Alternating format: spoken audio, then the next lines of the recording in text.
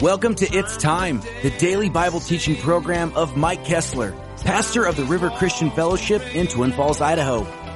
Today we're going verse by verse through the book of John. So turn there in your Bibles as we join Pastor Mike. Time for these wounds to heal. It's time for these wounds to heal. Over the mountains and over the valleys, I hear the calling. It's time. This is one of the things that makes the Bible different than every other religious book in the world. The Quran, the Book of Mormon, the Doctrine, Journal of Discourses, a rewritten New World Version Bible from the Jehovah's Witness. This is what makes the Bible different than every other book in the world, is prophecy. Only God knows the future, and only God knows the exactness of the future. It isn't like the predictions of Nostradamus.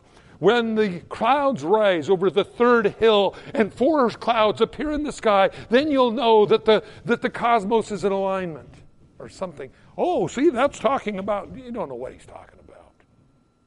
But when you read about, as an example, and I use this illustration so much because it's so relevant, when the Bible says that Jerusalem will be a cup of trembling to the whole world, and Israel would be a nation again, and that Jerusalem would be its capital again, and that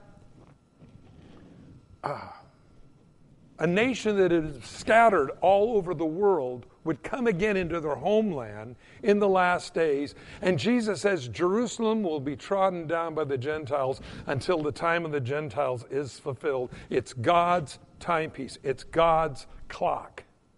And when you see the Bible coming true before your eyes. In fact, if you pick up an old commentary, like some of the ones that Matthew Henry and some of these ones that were written in the 1700s, and you start reading like in Luke chapter 21, where Jerusalem will be trodden down by the Gentiles till the time of the Gentiles is fulfilled.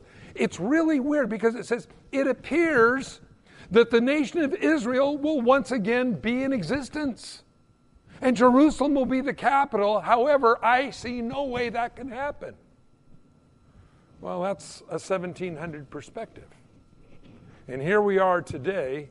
Jerusalem, in fact, is a cup of trembling to the whole world. You do find Jewish control of that. I know a lot of people go around saying, well, the people that are living there aren't true Jews. Yes, they are.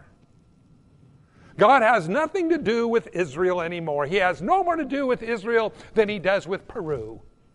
Wrong. The Bible is relevant. Jesus said, see, I've told you before. So you know. That's how you know the real from the fake.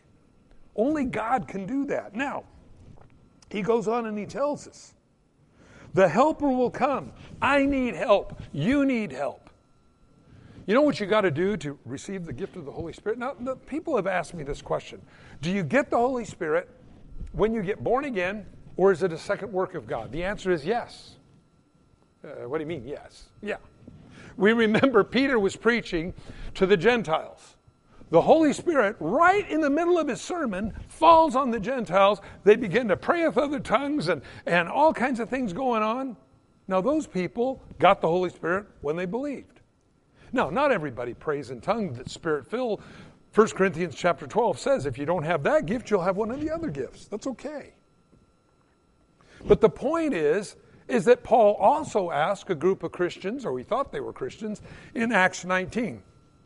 Since you believed, have you been filled with the Holy Spirit? And they responded, they said, we haven't even heard of any such Holy Spirit. And he says, well, then how are you baptized? Because if you got baptized in the name of the Father, Son, and Holy Spirit, you would say, who's the Holy Spirit? He goes, well, how are you baptized? John's baptism only, going back to John the Baptist. And so Paul reckons with them the gospel. This is all Acts chapter 19. Now, here's what's important about that. Is that that's the helper. If you lack power in your life as a Christian, you just say, Father, fill me with your Holy Spirit in Jesus' name. That's all. It isn't a reward for being a really good Christian. There was an old song years ago that was saying, in church and in youth groups, me and the Lord, we got so close, He filled me up with the Holy Ghost. Well, that's really wrong. That's not even scriptural. We get the Holy Spirit by simply asking. That's why it's called the gift of the Holy Spirit. What do you do to get a gift? Nothing. You just take it. The gift of salvation. What did you do to get it? I received it. I believed it. That's all I got to do. Well, the gift of the Holy Spirit's the same way. It's not a reward for being a really good Christian. It's simply God giving us power so we can be about Daddy's business. Well, look. Peace I leave with you. My peace I give to you, not as the world gives. Let not your heart be troubled, neither let it be afraid.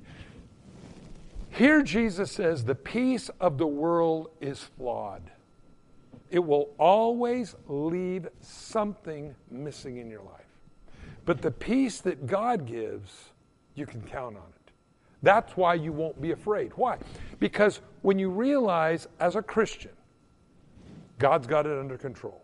You're His property. When you accepted Christ as your Savior, basically what you did is you gave Him the pink slip, the title deed of your life to Him. Okay, God, I'm yours now. You take care of me. I'm letting you drive. You ever seen the bumper sticker, God is my co-pilot? Don't put that on your car. I don't want to be a co-anything. You drive, God, I'm in the back seat.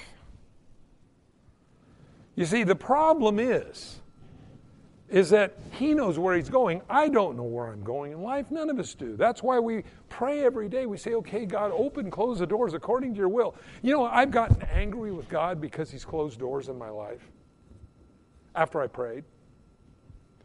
You know, well, you got this house deal going and, everything seems to be working out. Now, God, if you don't want me to have this, you just have the deal fall through.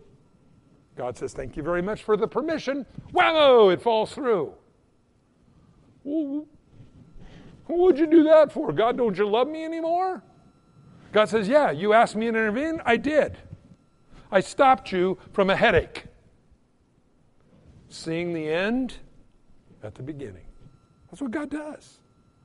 The Spirit of God is prophecy. God lets us see into the future via that invisible Holy Spirit to the outcome of what's going to happen. Now, He says, you have heard me say to you that I am going away and coming back to you. If you love me, you would rejoice because I said, I'm going to my Father, for my Father is greater than I. Now I have told you before it comes, that when it does come to pass, you may believe. Again, prophecy is key in the Bible. This is what is lacking in every religion of the world. And again, we talked about this. The other thing that our God does, you'll get into these other religions and they'll all be out there telling you how to get right with God, selling flowers in airport and going to their special classes and wearing blue and all kinds of crazy stuff. And you just might make it, maybe. Boy, that's the kind of assurance of salvation you need, ain't it? The Bible says God gives us that. Why? Because we go to heaven, not because I'm selling flowers in airports, but because I believe in Him. That brings peace. I didn't earn salvation. God gave it to me and you. We just received it. Now remember, the cults manipulate. I drive by these churches and I see how they have manipulated people. It's trying to make them earn something God has given them. What a ripoff. If you give all your money, if you do this, if you do that. God just gave it. That's why it's a gift. You know what you do for a gift again? Nothing. You receive it.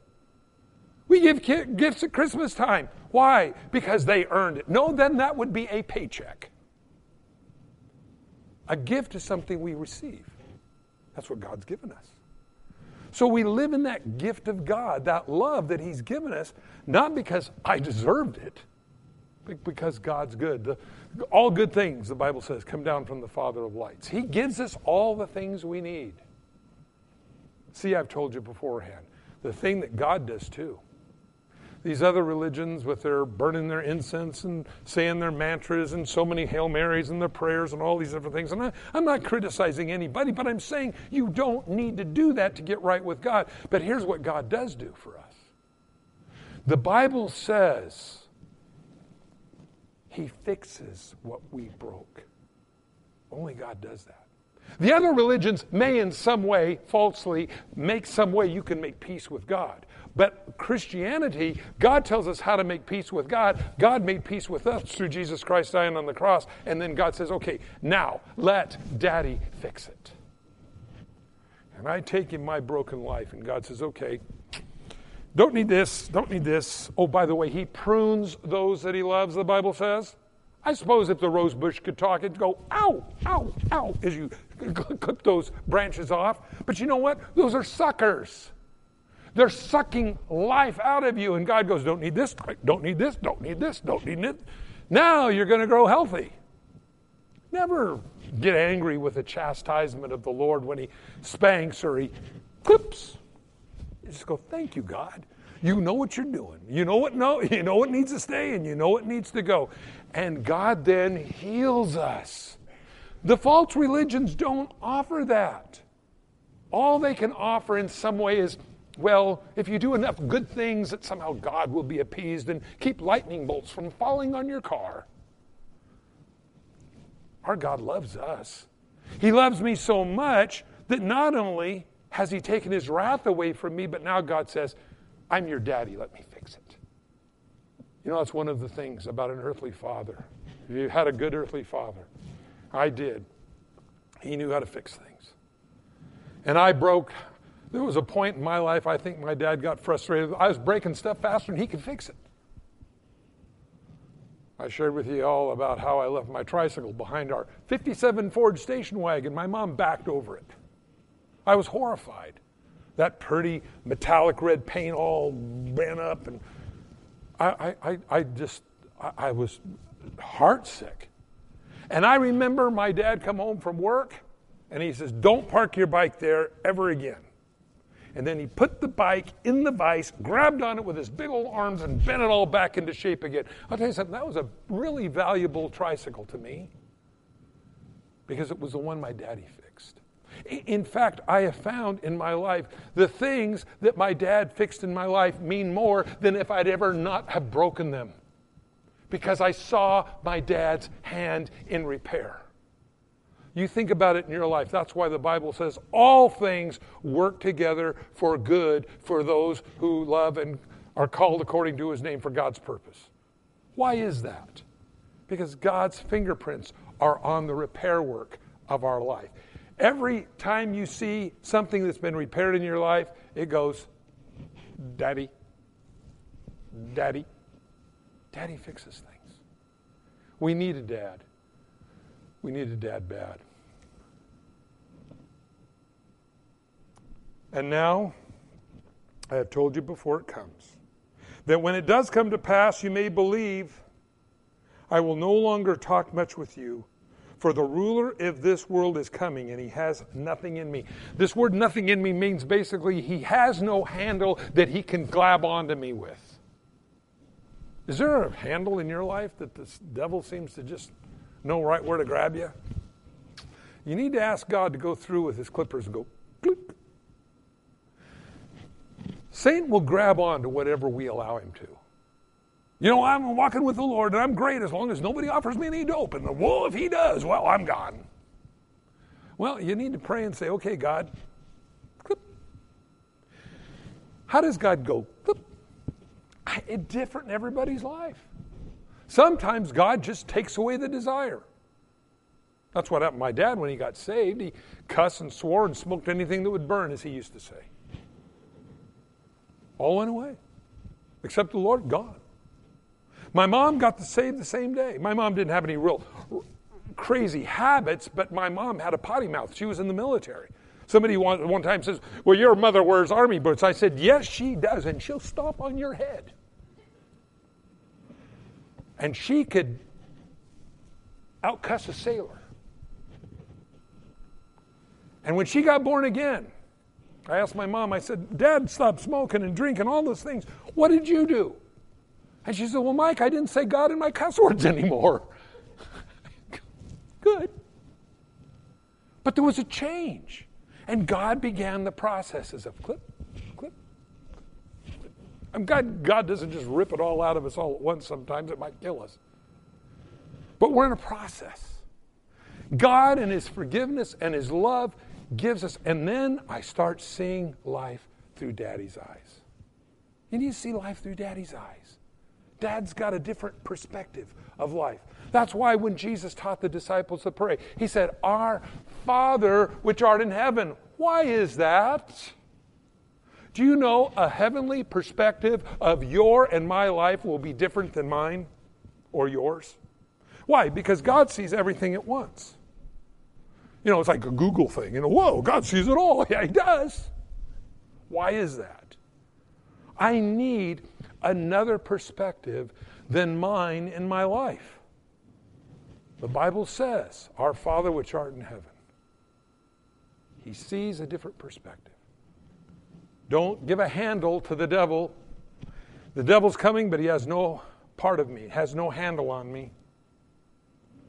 But that the world may know that I love the Father, as the Father gave me commandment, so I do.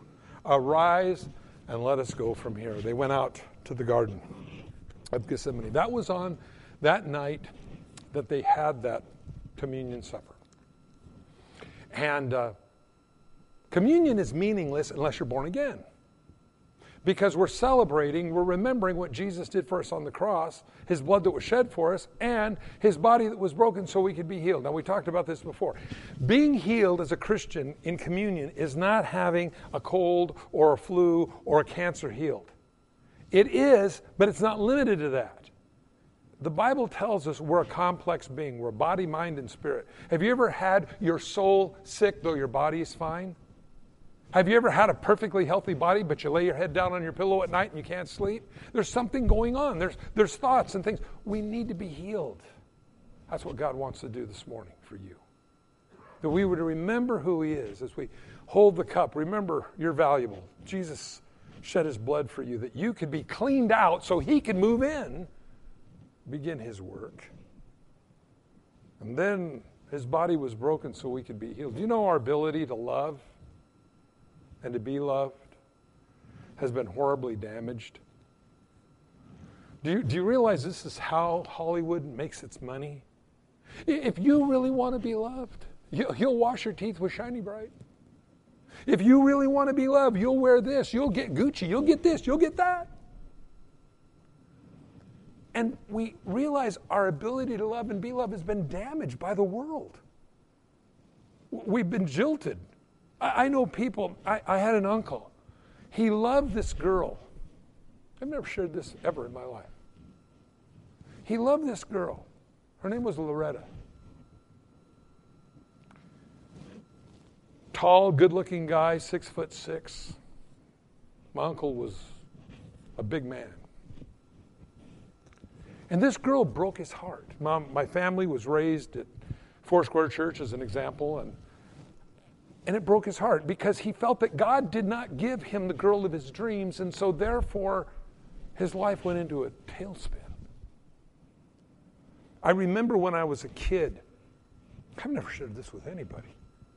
I remember when I was a kid, my parents would go down to Los Angeles, down to Skid Row, and find my uncle and bring him home, wash him up.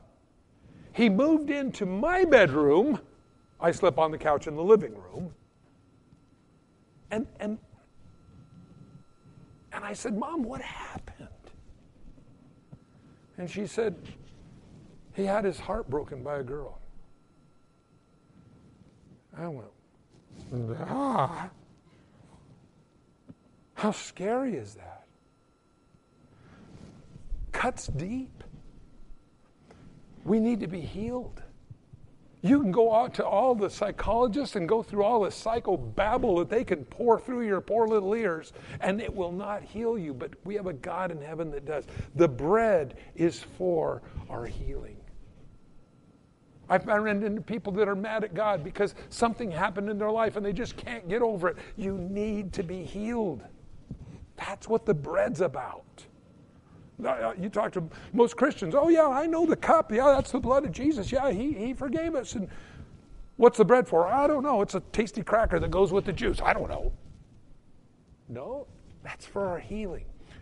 Peter said, by his stripes we are healed. What part of your life this morning needs to be healed? Do you need to be healed from memories? Maybe what you've done to other people, what they've done to you? That's why we have communion. But before you have communion, you've got to be right with God. You've got to ask him into your life. We're going to do that right now. If you've never asked Christ into your life, we're going to pray right now. And then afterwards, we'll have communion and we'll celebrate. You know what's funny? This is the only thing that Jesus gave us, other than the Bible, to remember him by. Not brass crucifixes around our neck or, statues in the city park or 8x10 glossies in the back of the church of him. He said, as often as you do this in remembrance of me. I pray that this communion, maybe the first time in your life this year, will mean something different to you than before, that it's how we're healed. I think a lot of times there's little things that are going on in our life that unless they're dealt with, they bother us. And it skews everything else that we do. Has anybody ever had this happen? You lay your head down on your pillow at night, and there's an angst in you. I don't know if that's the right word, but it's like an anxiety angst. If that's not a word, it should be. Angst. You're laying there, and so you have to kind of systematically go through, why am I uneasy in my heart right now? And you start going through it, and then you find it. Does this relate with anybody here? Maybe I'm just psychotic. Anyway.